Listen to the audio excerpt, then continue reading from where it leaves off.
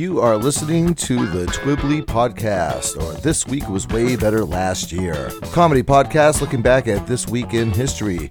You can find us on Spotify, iTunes, Google Play, Stitcher, iHeartRadio, Podbean, or wherever you like to get your podcasts from. You can find us and or message us over on Facebook and Instagram using TWWWBLY.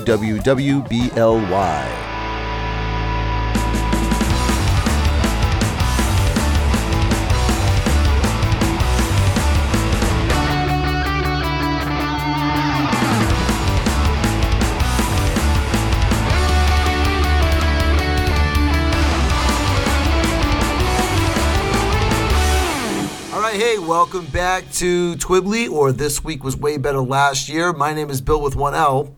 With me, he's staring at the back of his hand so he can see his bones, wearing those X-ray specs he bought from the back of a comic book. It's Mr. Jeff McLarge. I can see the bones, Bill. I feel like I'm probably going to give myself cancer wearing these, but I don't know if it'll be hand cancer or eye cancer. It's the kind of cancer you get from looking through red dye feathers. Is that really all it is? Yes. Yeah, that's all they were. How you doing? I'm okay. I got a lot of my mind because going forward into today's worst song ever, we won't spoil the surprise, but it got me listening to a bunch of different music that's not usually in my wheelhouse. And yeah, and then one subject that kind of like came up in my mind, because last week or the week before we were talking about musicians that aren't musicians and what qualifies and what doesn't. Yes. And all that. And then there's this artist that comes up. He used to come up like as a commercial on Snapchat or whatever. His name is Charlie Puth. Oh, I know him. Well, I don't know him personally, but I know who he is.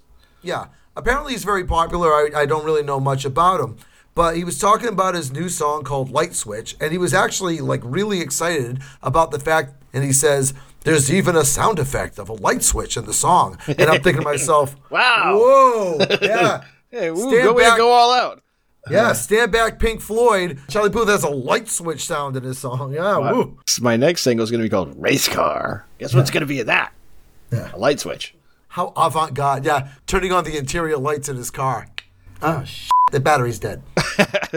I wonder if he's ever listened to any of Roger Waters' solo records, which is pretty much Roger Waters sings, accompanied by the Radio Shack home sound effects collection. So you get somebody like Charlie Puth, who isn't a musician in the traditional sense. He does a lot of he loops his own stuff. Mm-hmm. He'll record a couple of things on the guitar, a couple of drum beats on either a drum machine or just banging on a desk or whatever. Yeah. And loops them all together with GarageBand or whatever. And I think you were telling me he records a lot of it on his iPhone? Yeah, I watched a documentary / interview with him. A documentary about / interview with him. I don't know why, but I did. I found myself watching it. Kind of what he does is... You couldn't stop staring at that eyebrow of his. That's what it was. I kept wondering where the last name Puth came from. Maybe he's Norwegian. No, and he sort of records in the morning on his iPhone, and he'll do things like he'll hear a bird sing and try and catch that as a recording. He'll make some noise with his coffee maker and record that, or he'll sit and clap a beat out and record that, and then he goes back and he assembles it using GarageBand or some other Pro Tools type tool. Yeah. And then builds the song around whatever those sounds are to make it rich and much, much more poppy. And it's interesting. I think it's an interesting way to do it. He also does online, learn to write music like Charlie Puth things that you can pay to go and join. Yeah. And apparently he's a Berkeley student. So he knows his music. He knows his stuff. Yeah. But he just doesn't seem to use a lot of it in his albums. Well, so his audience there's two groups of audience for Charlie Puth. Yep. The first group is it's generally girls aged 12 to 16 or so. That seems to be the age bracket for what he's writing for. And the other group are advertising executives who go oh my God, I want this song in my International Light Switch Consortium commercial. And that's where I hear his stuff more often, I think, is in movie trailers and car commercials and other stuff. Yeah, the thing that really stood out whenever I listened 2 or 3 of his songs, and I was It's not that I hated it. It's just it's not for me. It's Yeah. you know what I mean. Well, that's a pop music thing though. Like pop music, we're not the audience for pop music. Even though No. I try to keep my feet in it just because I like to be contemporary. A phrase I like is I can't disappear up my own asshole. You know, just listening to the stuff that I always listen to. So I try and listen to new things and things that are popular and common because I always find stuff that I do like. Him less so. Yeah. But like the auto tune, it's like, all right, if you can't sing, you can't sing. You know, what are you doing? And as far as like finding new music goes, because I don't listen to terrestrial radio and all that, I think the majority of the times that I find new bands that I like, it's because they're on, video game soundtracks. Mm-hmm. Yeah. Yeah. I can see that. Yeah, that's my exposure. It's like, I'm really getting bored of my music collection. I'm going to have to buy the new Gran Turismo, I guess. Hey, what song is this one? It's called Light Switch. It's weird. There's no light switch in this game at all. I do get a little bit lost in the auto-tune stuff, too. I find that really irritating in a very, very short amount of time. So I can see your aversion to it. All right. So before we get our show started, I do have the very popular and always well-received trivia question. Hey, Jeff. Uh-oh. Yeah. Everybody always talks about the largest animal on Earth, and it's always... I always do. That's the topic of conversation in my house every single day. It's a common trivia question and all that. It's a sperm whale, isn't it, or the blue whale? It's a blue whale. Blue whale is the largest animal ever lived on Earth. So that's fine, but that's a mammal, Jeff. I'm looking for what is the largest reptile? The largest reptile? Yeah. Uh-huh. All right. Are we talking weight or length? Yeah, I knew there was going to be a qualifying question. There has to be a qualifying question when we're talking about size, so... All right. Well, you can tell me at the end of the show. You don't have to tell me Okay, now. very good. Yep. All right, so this is going to be the week beginning January the 23rd, and whose turn? Your turn? It's your turn. Your turn to start. It is my turn. It seems to fall on my turn every single time we have one of these, which has become the theme for this year. But apparently I'm trying personally to rehabilitate the reputation of former President Richard M. Nixon, because on January 23rd, 1973, U.S. President Richard M. Nixon announced that an accord had been reached to end the Vietnam War. American hero. He was a bad guy, but all the things that we find are good things. Yep. Yeah, Vietnam was not a good engagement for the United States. It was bad foreign policy all the way around, and we definitely came out the worst end for our involvement there. So props to Yeah, Nixon for getting us Vietnam out. was not popular. It seems, you had all the draft dodgers and so many musicals like Hair and Godspell. At that time were actively protesting the Vietnam War. Right. I honestly, I've never heard anybody been like pro Vietnam. Have you? No, because I think, a lot of it is that the reason for the war existing is, for lack of a better description, unclear. So the public was sold a bill of goods that this was like the first step in a communist takeover of Southeast Asia, most of which were places people didn't know where it was anyway. There was no clearly defined enemy. It wasn't like World War II where there had been an invasion from Germany into France or something like that. And ultimately we found ourselves fighting against a lot of people who were third world country. Mm-hmm. And propping up governments that successively failed year after year after year. And much like, I guess, our involvement in Afghanistan and Iraq, etc., in the years since, the end result of it was like, well, what are we supposed to do here? What are we trying to do? Are we invading North Vietnam or not? No, we're not. Yeah. Okay, so why are we here? Much like the Gulf War, the reasons that we ended up in this war were fraudulent anyway. The Gulf of Tonkin incident was... I was about to bring up the Gulf of Tonkin incident. Not a real thing. Yeah, they said that there was a PT boat, an American PT boat that they fired on. It's like, well, let's go get them then. Right. But it actually, it never happened. It came out Nope. many years later that it never happened. Yep. And much like some of our more recent excursions, we didn't really have a good exit strategy.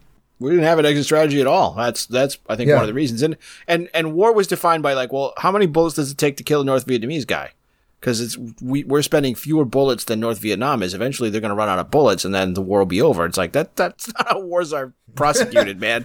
You can thank McNamara for that kind of military thinking. But So anyway, Nixon got us out. Yeah. Props to Dick Nixon for that. Yeah. Weird that it comes down to economics. We're never going to get out of here otherwise. All right. Hey, politics. So anyway, moving on to January the 24th of 2016, the TV show The X-Files returns to television after 13 years, bringing back the originals, David Duchovny and Gillian Anderson. Or do you say Gillian? Is it Gillian or Gillian? I say Gillian. I don't remember that 2016 revival, I'm saying that with air quotes, of The X-Files lasted long. I love The X-Files when it was originally on TV. Oh, that was insanely popular in the 90s, yeah. Right? And it went off the air in I want to say 2003, 2004, something like that. It was way back. Yeah. David Duchovny did not have a thriving film career. Gillian Anderson did not have a thriving film career. They didn't do a lot of TV or movies after that. They kind of, where a lot of very popular TV stars sort of ended up when their show ended, is they either being typecast or playing significantly smaller parts in other things. Like, I don't know if you remember Zoolander. Do you remember Zoolander? I did not enjoy that movie, so no, I don't. Well, David remember. Duchovny was the hand model. His hand was like in the glass jar. Okay. So he was in the movie for like 12 minutes, right? He was also the funniest part of the movie, but in that interim time, there was a movie, the X-Files movie. Yes. Which didn't do well. And what was hilarious was when the X-File movie was playing, right? David Duchovny at the time was dating Tia Leone. He married her. Yeah, married her. And they were living in Dartmouth, Massachusetts, right next door over here. They were living in Peyton Aram. Yep. And they went to the Dartmouth Mall to go watch a movie. I don't remember what they went to see, but it wasn't X-Files. Right. They used to go to my brother's restaurant for dinner. Yeah. My friend was the girl at the ticket booth, and she was like, dude, David Duchovny came in today.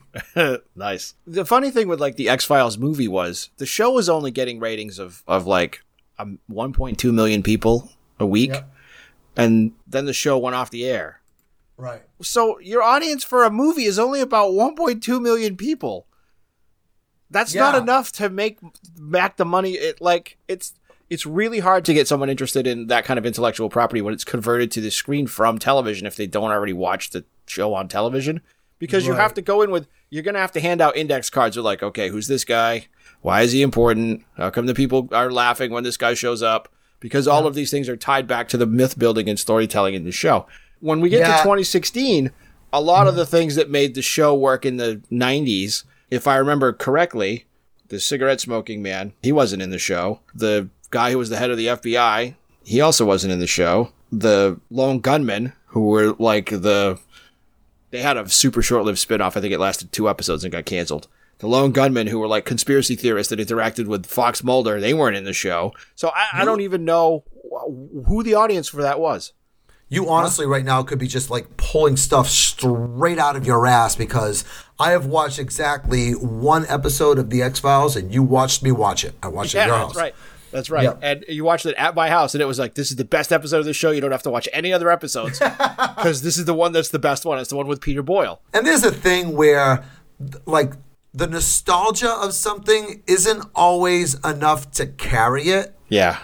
You know, they brought back X-Files and everybody was like, woo-hoo, they're bringing back X-Files. And then like, hey, did you watch it? No, I didn't have time. You know, like we all kind of like moved on to other things and other parts of our lives and stuff like that. Right. And it's hard to draw a new audience with something that relies on the old audience being part of the nostalgia. Yes. I have a hard time with nostalgic TV anyway, or anything else really that really requires you to be something from the past to enjoy whatever it is now.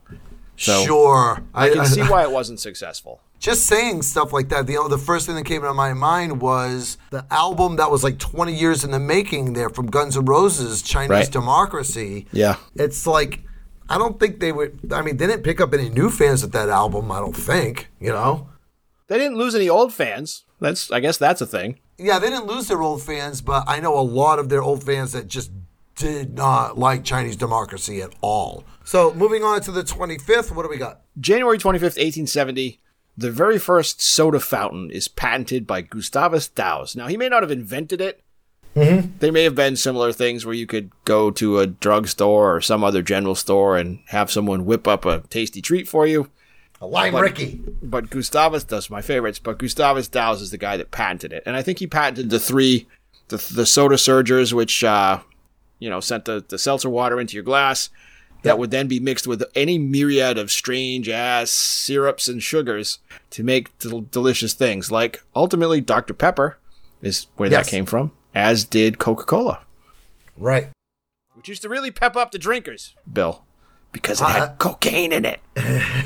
I just saw a video, like one of those sponsored videos or whatever the hell, on Facebook, where apparently there's one or two places left in America that still you can get Coke that way. Yeah. Where they shoot the seltzer into the thing with the syrup, and the guy's like stirring it up with like a glass straw or whatever. Even at my parents' restaurant, there were two ways that you could get Coca-Cola. So you can get Coca-Cola as pre-mixed, in which it comes in these big, like, 55-gallon drums that are carbonated that pump up through your soda squirter at the bar. Or you get pre-mix, which you get a container of syrup, and then whatever soda water you use, it mixes in the gun. So it's not super unusual. Even like if you go to, I don't know, pick a fast food restaurant that has an old school, with the little levers soda machine. Yeah. That's pre-mix.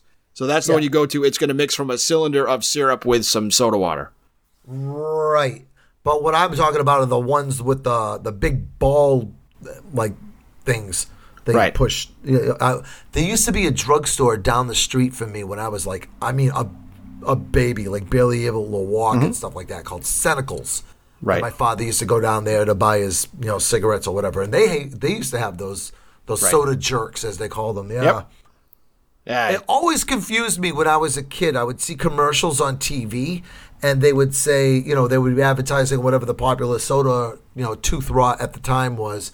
And it says, available in your grocers, coolers, and soda fountains. Yep. And I didn't know that those were called soda fountains. Yes. I just knew that a water fountain in the park had like a statue that like shot water. And in my imagination, there was one of those with like orange soda, which sounded awesome.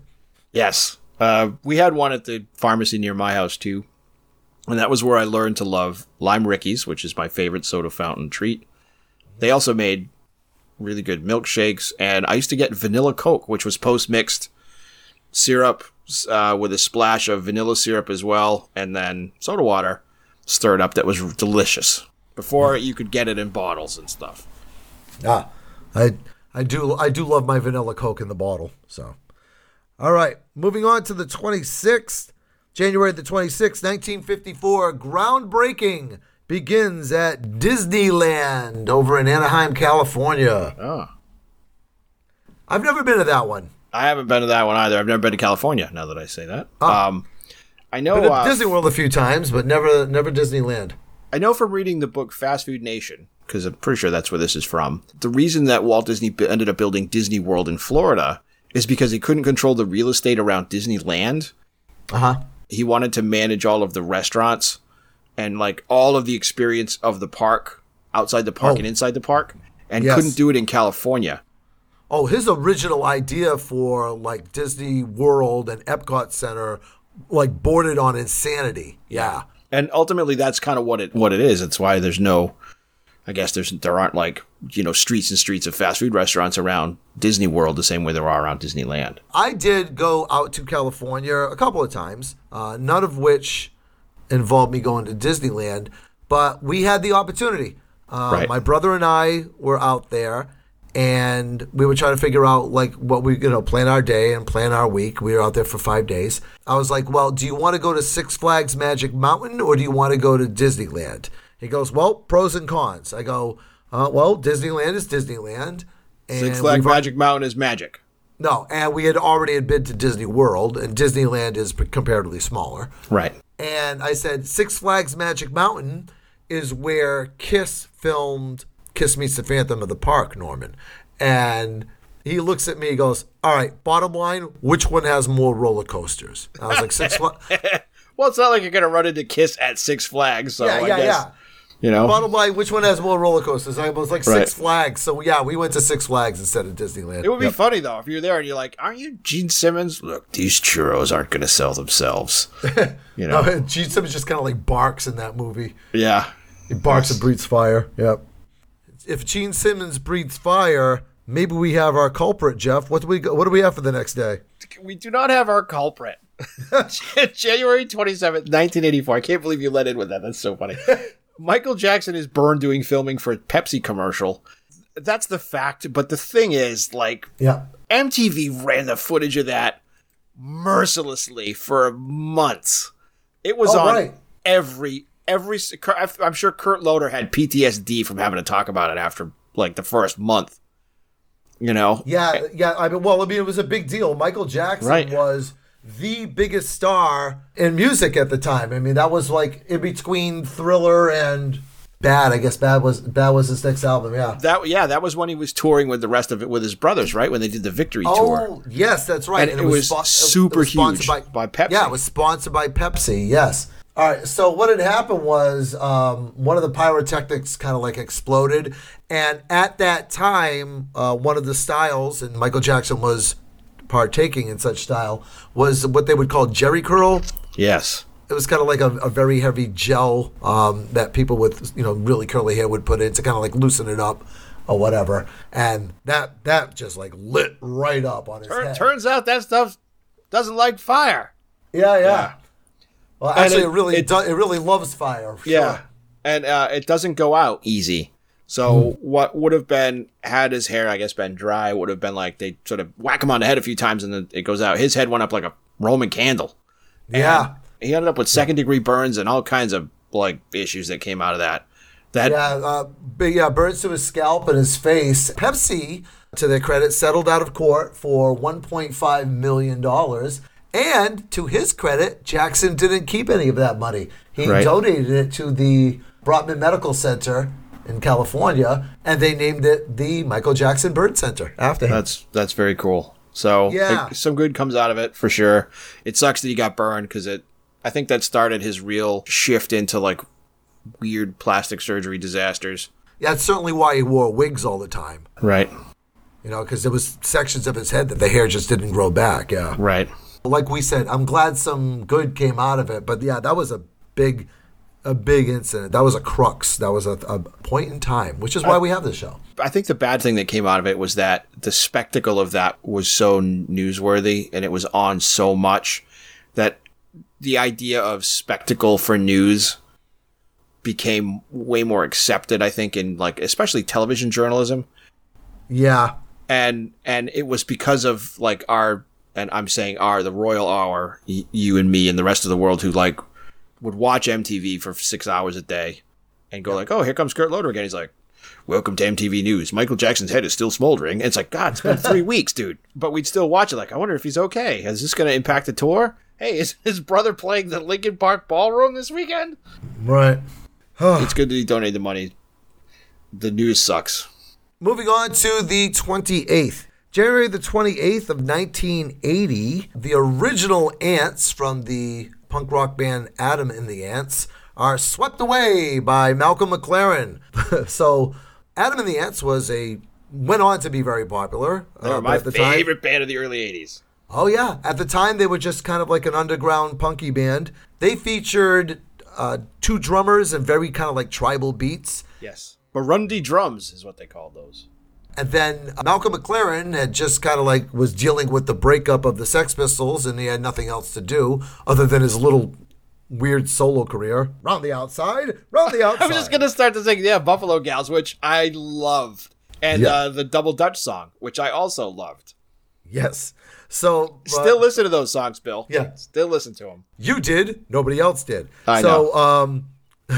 So Malcolm McLaren stole the Ants away from Adam and the Ants and formed another band with a 14-year-old singer named Annabella Lwin. Yes. And that band was called Bow Wow Wow. Yes. Who went on to have a big hit song with their cover of I Want Candy. Yes.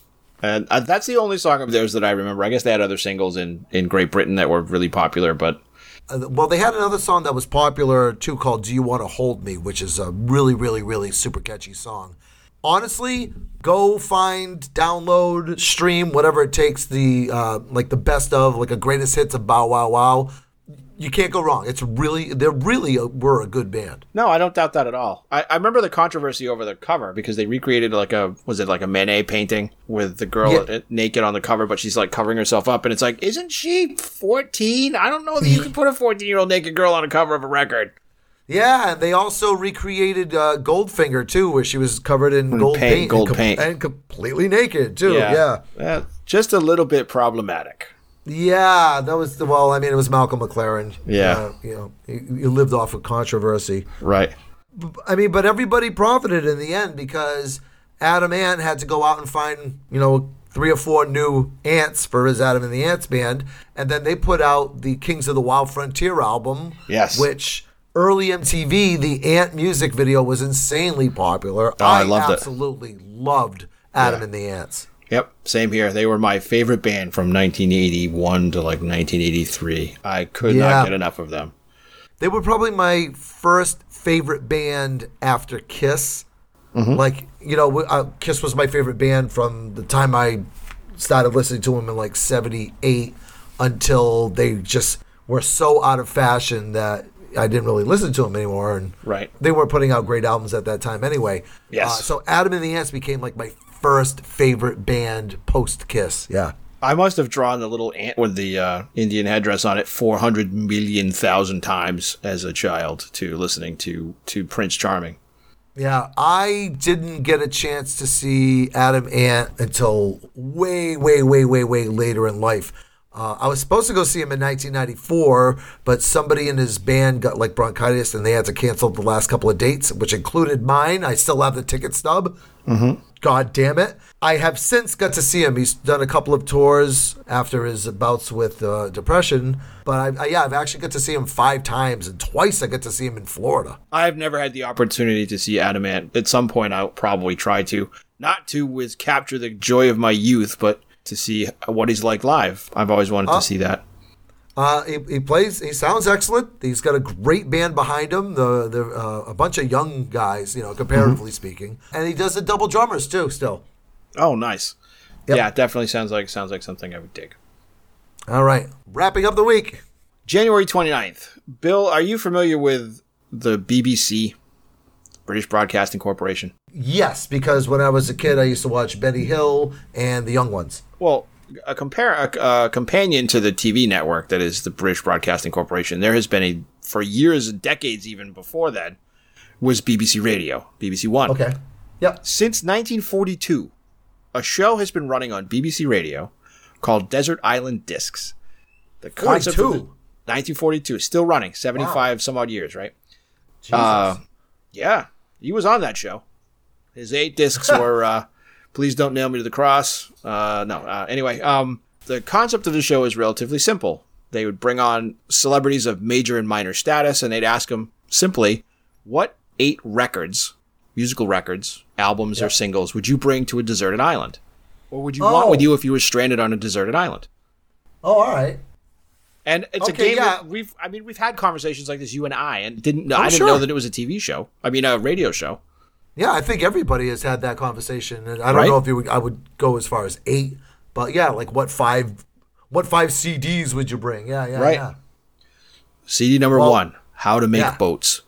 CD number 2, How to Find Things to Make Boats on Deserted Islands. CD number 3, the Gilligan's Island soundtrack. It's in the zeitgeist, I guess, enough that on the last of Radiohead's records, assuming they never put another one out, because they probably won't, there's a song called Desert Island Disc, which is one of the better tracks on the record. Tom York does not count off the records that he wants to take to a deserted island with him in the song. Would you bring that album as one of your 8? That one? No. Ironic. I would bring several of their other albums, though. So there's that. How about you? If not that we have to talk about this in any detail now, I could. I bet of the Marillion collection you have, which of those would you bring with you? Ooh. Even though it's been so many years since the original lead singer has left, I would bring Misplaced Childhood simply because out of 45 minutes, there isn't one bad minute on that album. It's flawless. Solid pick. And I would also go with the album Marbles for 2 reasons. One, another album with the majority of it is flawless. There's couple of minutes on it that aren't my favorite, but it's also a double album, so that counts as one. I don't care. It does, yes. Yeah. So awesome. So, yeah. And maybe, just maybe, I would bring that first Adam and the Ants album. Well, first American, not the one that was released in England with the old Ants. So, hey, you know what album I could bring? I could bring a Cheap Trick album, Jeff, because moving on to the celebrity birthdays. January the 23rd, 1953, the lead singer of Cheap Trick, Robin Zander. You may know him from such songs as The Flame, which we talked about not long ago on Worst Songs Ever. Yeah. You would know him primarily from probably I Want You to Want Me and The Dream Police, et cetera, et cetera, et cetera. We did spend a lot of time talking about Cheap Trick a couple of weeks ago, but Robin Zander and Cheap Trick, they're still out there. They're still touring. They're still playing. They seemingly haven't lost much over the years. No. Just a solid rock band. Yes. Irrespective of who the bass player is. And all right, moving on. January 24th, 1917. Keep that date in mind. Okay. Ernest Borgnine is born. Ernest Borgnine is a character actor, kind of, but he had leading man qualities back in like the 1950s and late 1950s and early 1960s, where he was amongst the top billed in things like The Dirty Dozen and Marnie and some other films, and parlayed his super great acting skills and rather unique appearance into a very long, you can't even read his IMDb in one day. That's how long it is. Career in both cinema and television. And when you say television, for a guy that was born in 1917, one of my favorite things about Ernest Borgnine is he always played against type and even made fun of himself by playing himself on an episode of The Simpsons. Yep. He also was the voice of Mermaid Man. Oh, was he? On SpongeBob SquarePants. Yes, so even my children know who Ernest Borgnine is because they knew who Mermaid Man and Barnacle Boy are. Yes. Yeah, I primarily know him from McHale's Navy in syndication. But yes. Holy Christ, dude, I'm on his IMDb now, and not only is his movie list extensive, his TV list is giant too. His biography and trivia is completely ridiculously verbose. Yes. Yep, and then just browsing through his IMDb movie list, which is extensive, over 200 roles. A lot of it is all character actor stuff, like Murder, She Wrote and Magnum P.I., which we'll talk about in a bit. But the thing that sticks out in my mind was he was in Super Fuzz. Yes. Yes, he was. Super Fuzz. And he was also in Escape from New York. He was a cab driver. Yep, cabbie, yeah. Yep. All right, moving on to the 25th. January 25th, 1955, a man by the name of Toru Iwatani, who was the man, or one of the men, responsible for what would later be the worldwide unbelievable video game phenomenon known as Pac-Man. Yes. A very addictive and playable quarter muncher. I mean, there was other quarter muncher video games prior to Pac-Man. I mean, Space Invaders precedes that. Obviously, Pong does too, by about 10 years. But Pac-Man really, really, really, really brought like the arcade to a go-to destination for teenagers. Yes, it was one of the early games that was not gender defined. Like Space War seems like a game for dudes. Yeah. Death Race 2000, same thing. And Pac-Man just wasn't. And it was a game, that was the first game I remember seeing like girls lined up to play at Dream Machine or whatever, you know? Yeah, Dream Machine, Hot Wheels, the roller skating rink. Right, yeah. It wasn't overly complicated. You didn't really need like instructions. It was like, move the guy around, eat the dots, eat the big dots, eat the ghosts. Yeah. I remember when Miss Pac-Man came out because they were, me too. Once again, like you had said, Pac-Man, it didn't really cater to girls, but it opened up the market to girls. Right. Yep. And then Miss Pac-Man, they just like said, all right, girls, come on in. And Miss Pac-Man was a huge hit as well. Yeah, it had more mazes, which I liked.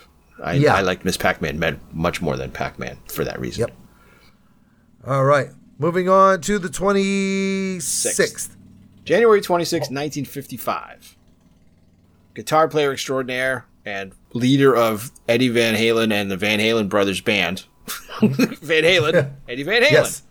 probably best known for his iconic, weird-looking, stripy Kramer guitar. I guess the Kramer is the brand that they sold with his endorsement. I don't know if he plays a Fender or if it was an actual Kramer that he was playing, but definitely you can tell when you hear a record that Eddie Van Halen has played on or is playing on, because no one else on earth has ever, to this date, created the same sounds that he has.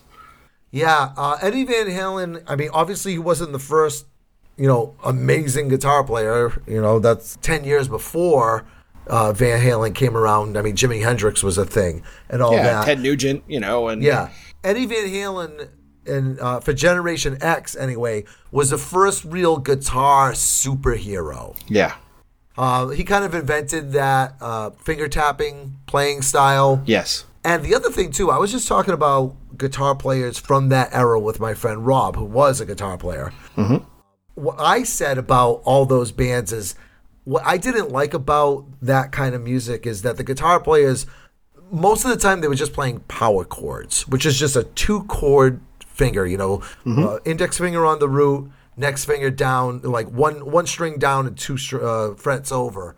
And that's like the majority of their playing was all power chords. And he goes, yeah, everybody did that at the time. That's how playing was. He goes, you know who didn't do that? Eddie Van Halen. Yeah. That guy played full chords. He was one of the few guys in metal that played full chords like that. He played guitar like he played like a drummer, because he was a drummer before he was a guitar player. Yeah. Makes use of the whole fretboard and the whole span of notes that you could possibly play and string together. Mm-hmm. It's what made his sound so distinctive. Again, I've never heard anyone who plays... Even when people play like Eddie Van Halen, they still don't sound like Eddie Van Halen to me. Famously, the guitar solo in Michael Jackson's Beat It, that was Eddie Van Halen. It was indeed. Yep. All right. Moving on to the 27th. January the 27th, 1944, Nick Mason, who was the drummer for Pink Floyd, and the only member of Pink Floyd that was consistently in their lineup. Right. I think he might be the only member of Pink Floyd that doesn't hate Roger Waters right now. Still. Yeah. Well, I mean, there's only one other member of Pink Floyd. Yes. Because Richard Wright is dead. I think Richard Wright hated Roger Waters, though, when he was alive. Yeah. He probably haunts Roger Waters now. Yeah, the feeling was mutual. Yes. Nick Mason... I got to see Nick Mason live outside of Pink Floyd. He played the Boston Orpheum in what was called Nick Mason and the Saucer Full of Secrets, which was a really, really cool show if you're a Pink Floyd fan. And now, I dissect this sentence because I tell people and they say, "Oh, I love Pink Floyd." I'm like, "Okay, wait. Which Pink Floyd do you like?" Yeah. Do you like Pink Floyd or do you like the 6 songs that they play on the radio? Because there's a huge difference. So if you're a Pink Floyd fan, and I know you are, the Nick Mason show that I saw, the most recent song was off of Metal, which is the album that came out before Dark Side of the Moon. Yeah. And they played One of These Days off of that. And the only reason why they played that is because the One of These Days I'm going to cut you into little pieces is vocalized by Nick Mason. Right. But the rest of all the stuff that they did was all like, early singles. Yeah, See Emily Play, right. Yeah. And Point Me at the Sky, yeah. Yeah, it was a fantastic show, and you can find like a live album from it on streaming services. If you can find it, listen to it. It's really, really good. I will check it out. I saw Nick Mason live too, but I saw him when he was drumming for Pink Floyd at Foxborough Stadium in like 1989 or something, when they did the Delicate Sound or the Momentary Lapse of Reason tour. He was about the size of an atom from where I was sitting, and he finished drumming a half an hour before I heard the last note. That's how far away I was. Right. If you pick up any of his solo albums, like if you listen to any of the Pink Floyd band members' solo albums outside of Floyd, the Nick Mason stuff is really very interesting. Probably the most interesting of all of them. I'll have to check it out. I like Nick Mason. All right, next up. January 28th, 1959, film director Frank Darabont is born. And I don't know who that is. He's probably best known for primarily adapting Stephen King adaptations like The Shawshank Redemption. He directed that. He was the producer in the first year of The Walking Dead. He has done a whole bunch of other films as well that hew into both prestige pictures, but mostly really well-made horror films that have a literary bend to them. So, for somebody whose name I didn't know, I certainly know his body of work. The Shawshank Redemption comes in and out of first place as the best movie ever made yeah. on the IMDb Top 100, which is it's a fantastic movie. I mean, it's a fantastic story to start off with, but very, very well directed. And The Walking Dead, you can't deny its popularity. And the first several seasons were very well done. So, oh well. Yep. He got knocked out, I think, at the end of the second season for budgetary reasons, and then they gave the show running to the creator of the comic book, whose name escapes me at the moment. That's because I stopped watching it not long after, like 2 seasons or so after that. Sure. He also produced Graveyard Shift. He also produced Apt Pupil and some other stuff that was all drawn from Stephen King's body of work. That's who he's most known for. Oh. For working with. But great director. Oh, yeah. I've been meaning to go back and watch Apt Pupil, actually. So, wrapping up the birthdays, January the 29th, 1945. Oh, he's just a year younger than Nick Mason. Look at that. American actor and mustache enthusiast Tom Selleck. Oh, probably nice. best known for his role in 3 Men and a Baby. And and Runaway. Yeah, there we go. Probably best known for Runaway. Sorry, Gene Simmons. Gene Simmons is the villain, yeah. Yeah. Who ran off to mutilate Michael Jackson. Yes. Tom Selleck's primarily known as being a TV star, though he made some good films. Yeah. He made some films that are less good, like Alan Quartermain and the Lost City of Gold, which is a Raiders of the Lost Ark knockoff. That's me setting you up there, Bill. But he also did Quigley Down Under, which is a fantastic revisionist Western set in Australia. That is one of my favorite Australian films ever made. Huh. So, fun facts. So Tom Selleck is going to be best known for his work on television's detective show or crime show, whatever it was, Magnum P.I. Yes. He was actually written, the part was written with him in mind. He was supposed to be Indiana Jones. Yes. And he actually, he came down, did the screen test and all that stuff for Indiana Jones and the Raiders of the Lost Ark. But whatever television studio he was working for said, we got you under contract to do Magnum P.I., which hadn't even aired yet. But yep. They had him under contract to do Magnum P.I., and he was like, because he knew he was throwing away a fortune by not doing Raiders of the Lost Ark, and that, famously went to Harrison Ford. And life took a great turn that way because, it's not like he lost money because Magnum P.I. was hugely successful, and it had a long run. It did have a long run. It was very successful. It stood out even among the myriad of imitators that had followed it. Even up to and including, I think, Miami Vice didn't last anywhere near as long as Magnum P.I. did on the air. And they shared a lot of similarities. And that was very popular. But there were tons of shows that were like Magnum P.I. Yeah. Effectively the sort of Ersatz cop show with the guy that used to be a cop and now isn't a cop anymore. And he's got like a kind of weird sidekick with a funny accent. And all of a sudden, bing, bang, boom, there's helicopters. And depending on where the show is set, exotic locations. Also, if you look at Chippendales, like the Rescue Rangers there on Disney, one is wearing a Hawaiian shirt.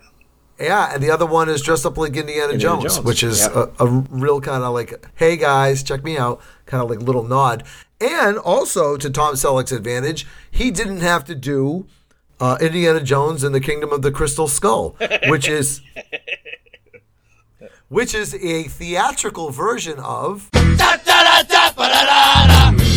the worst song ever. Okay, Jeff, your turn to nominate the worst song ever, and I had a day thanks to you, but go ahead. I know you did.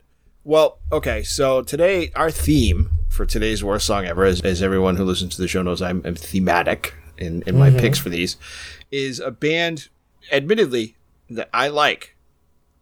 I buy their records when they are released, irrespective of quality. This probably says more about me than it does about them. But in the course of a long career, their evolution as a band has changed considerably to the point where I don't know what they are meant to be anymore, and what they're doing now isn't very good. And I don't know who the audience for them is. And we're talking, of course, when I describe it that way, we're talking about the modern day U2 or Coldplay. All right, I was about to ask. You've talked for like 2 minutes straight now, and I don't know who you're talking about yet. Yeah, we're talking about Coldplay, and which song in particular are we talking about? Specifically, we're talking about the lead single from their newest record, Music of the Spheres, called Higher Power.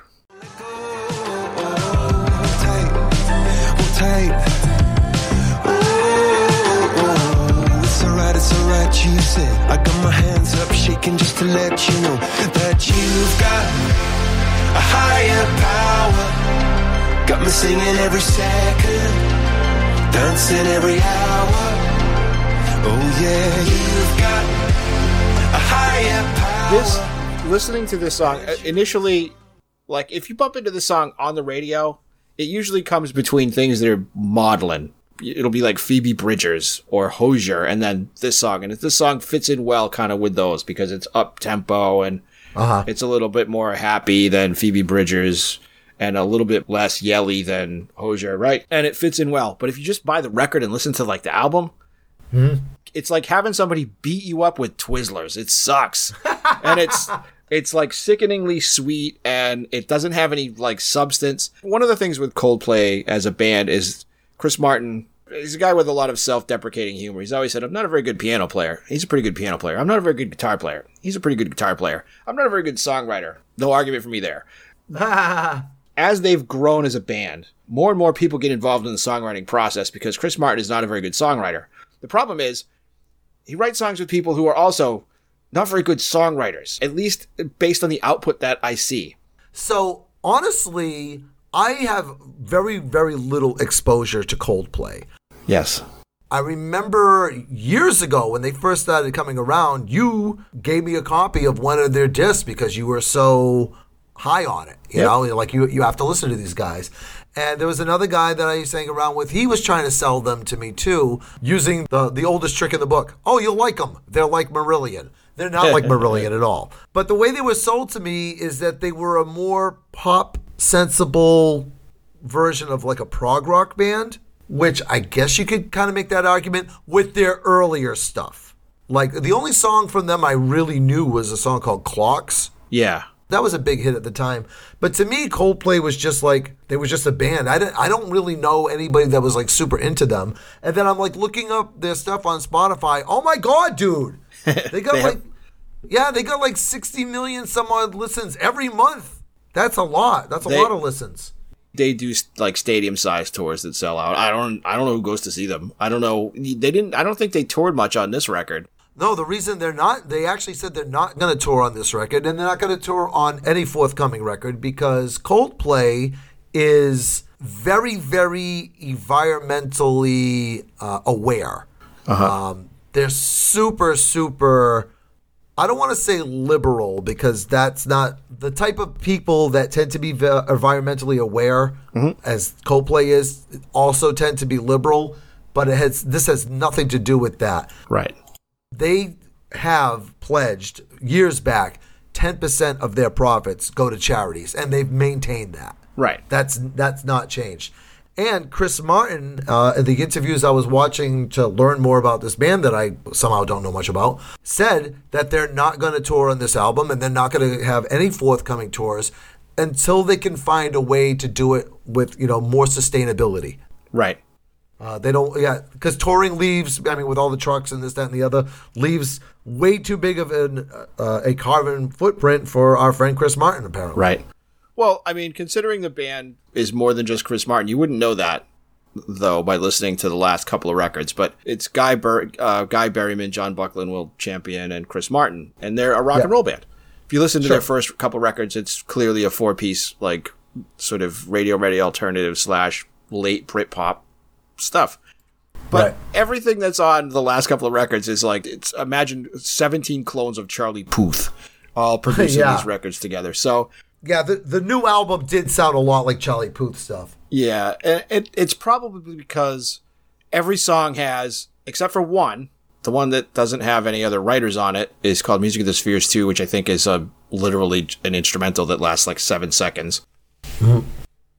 Is they're written by multiple people along with Coldplay. So the producer of this record is Max Martin, I'm not sure what he's known for, but he's worked with Charlie Puth, I'm pretty sure.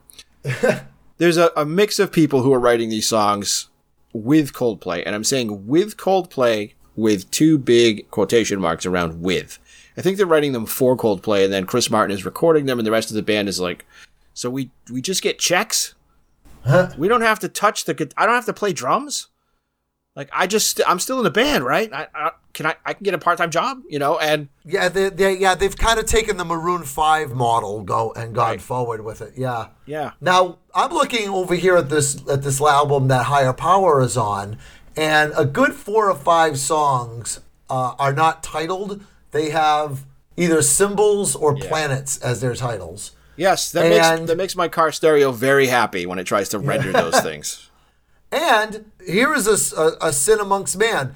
Like I said, I don't know much about Coldplay, so I looked up and was reading. And their second full-length album, called A Rush of Blood to the Head, the Rock and Roll Hall of Fame put it in their top 200 necessary albums. Yep. The biggest selling song or most streams on this album, this new album, is a song called My Universe, which is a collaboration with BTS. Yes, And 2/3 of the song is in Korean. Yeah, the BTS is a fucking K-pop band. Yeah. I guess all the prog rock is just completely gone. Well, you'd say that, but there's a song on here. Again, there's one thing that's dropped in every now and then that really shows the quality of the band in general. And this record is a song called Colatura, which is a good song. Last song on the record. Yeah, last song. Yep. In previous records, generally like the second to last or last song is always something that's a little bit longer and more complicated. And that song's really good. It's better than anything else on this record. If you were going to show me the song list on this album and say, pick out the prog rock song, I would have said Colatura because it's over 10 minutes long. Yeah, that's why. But, if you pick out the singles, here's where Coldplay as a business plan works. Mm-hmm. So there's Higher Power. Again, we've barely talked about that song because there's nothing to talk about. So there's that. But then there's Let Somebody Go with Selena Gomez. Guess who the draw is on that song? Right. Then there's Human Heart with We Are King and Jacob Collier. Guess who the draw is on that song? It's not Chris Martin. And then there's My Universe with BTS. Guess who the draw is with that song? And it's not Chris Martin, who only provides the bridge. There was a song that I listened to that was like the most recent single, and I actually questioned myself. I was like, I questioned you silently. I was like, why didn't he pick this song? It's a song called Beautiful, but it's like misspelled. Yeah. It looks like a child tried to spell it. And then you listen to it, and it sounds like a child playing around with auto-tune just trying to sing it. Yeah. And it's like, I don't know who your target audience is anymore, Coldplay, but... So the target audience for that song is people who like Marshmello. And people do. Like people like Marshmello guest produces a ton of records, so... Oh, I thought you meant the confection. Sorry. I did not mean the confection. I meant the DJ/producer who wears a bucket on his head with a marshmallow face on it. I don't know. That song sucks, but it's not the one that you hear on the radio. The one you hear on the radio from this record is almost always Higher Power or My Universe. Well, get ready. There's supposed to be some other record that they're going to put out in 2023 that's more, I don't want to say nostalgic, but it's more in line with like what the band wants to put out. And they could tour on if they decided to tour. But I don't know how realistic that is. Coldplay's audience is like U2's audience was in the early 2000s. We're like older people that still listen to like contemporary, like older person's pop music. This crosses over to the same, like to the kids who listen to BTS and to the kids who listen to Ariana Grande and the kids who listen to Selena Gomez because they've all duetted with Coldplay at one point or another. Same thing with Rihanna. The worst song on the last record was the one that they do with her, which was their biggest single. It's just that when I go back every now and then and listen to like Parachutes or Rush of Blood to the Head or even X and Y, the song's structures and production is much more in tune with how I imagine pop rock to work. Like Cheap Trick. The difference between Dream Police as an album and the one with the flame on it as an album is vastly different. Oh, yeah. For sure. And it's the same with Coldplay. And it's a shame because I'm a fan of this band. I've bought all their records to this point. Mm-hmm. I have favorite songs on every record, even this crappy record. It's not Higher Power because that song sucks. It's one of those where the band has evolved to the point where I don't know what it is anymore. And it still seems like they're going to continue to trundle on and be huge. Whenever I go back and revisit Coldplay, I'm probably going to go back and listen to the album that came out in 2019, Everyday Life. That one registered with me, but every time a song came up, I was like, well, this one sucks. I looked at my phone to see what album it was, and they were all from the they were all from the album that Higher Power is on. So. Right. All right, so before we wrap up the show, I do have my very popular and always well-received trivia question. Hey, Jeff. Uh-oh. So, no more mammals are allowed in our contest for the largest animal. Okay. Yep. What is the largest reptile home to planet Earth? Right. So, okay. I have to. I remember I asked a clarifying question. Do we mean by length, or do we mean by weight? Square footage. Square footage. Come on now. Length or weight? Square footage. Square footage. Yep. So, I mean, if you're going to say the reticulating python, which is pretty long, it's also very slender. So, I'm looking for just girth. Girth. So, weight. Yeah, weight. Yeah, we'll say that. All right. So, if it's weight, I'm going to give you two answers here because I'm still not sure how we're measuring Just answer bigness. the fucking question, Jeff! If it's weight, it's the saltwater crocodile. If it's length, it's the anaconda. All right. The answer is the saltwater crocodile. One in a row. Look at that. Ding, ding, ding, ding, ding. Crikey. Those fuckers can get almost 23 feet long. Right. That is almost the size of a telephone pole. Can you Yeah, just that's- imagine a crocodile just like, hey guys, the Yeah. size of a telephone pole? Yeah, they're no huge. effing thank you. No. Yep. Anacondas can get to be 30 feet long. 7 Right, feet longer. which is, yeah, just slightly longer, but they're not as 7 feet girth- is not slightly. well, percentage-wise it is. Girthy though, yeah. Yeah. Girthy though, yeah, the saltwater crocodile. Saltwater crocodile. So that's going to wrap up the show for this week. We will see you back here in 7 days. Hey, 7 days, 7 feet, like an anaconda. Right. It don't want none, hon, unless it's got buns. So anyway, we'll see. We'll see you in 7 days. Say goodnight, Jeff. Good night, Jeff. Bye, Bye, guys. everybody. A special thanks to James Coster for our theme music. Thank you so much for listening to Twibbly, or This Week Was Way Better Last Year. You can find us or message us over on Facebook and Instagram using TWWWBLY. Be sure to subscribe to the podcast and tell all your friends about it. Do it now, before the world comes to an end. Any minute. It's coming. Any day now.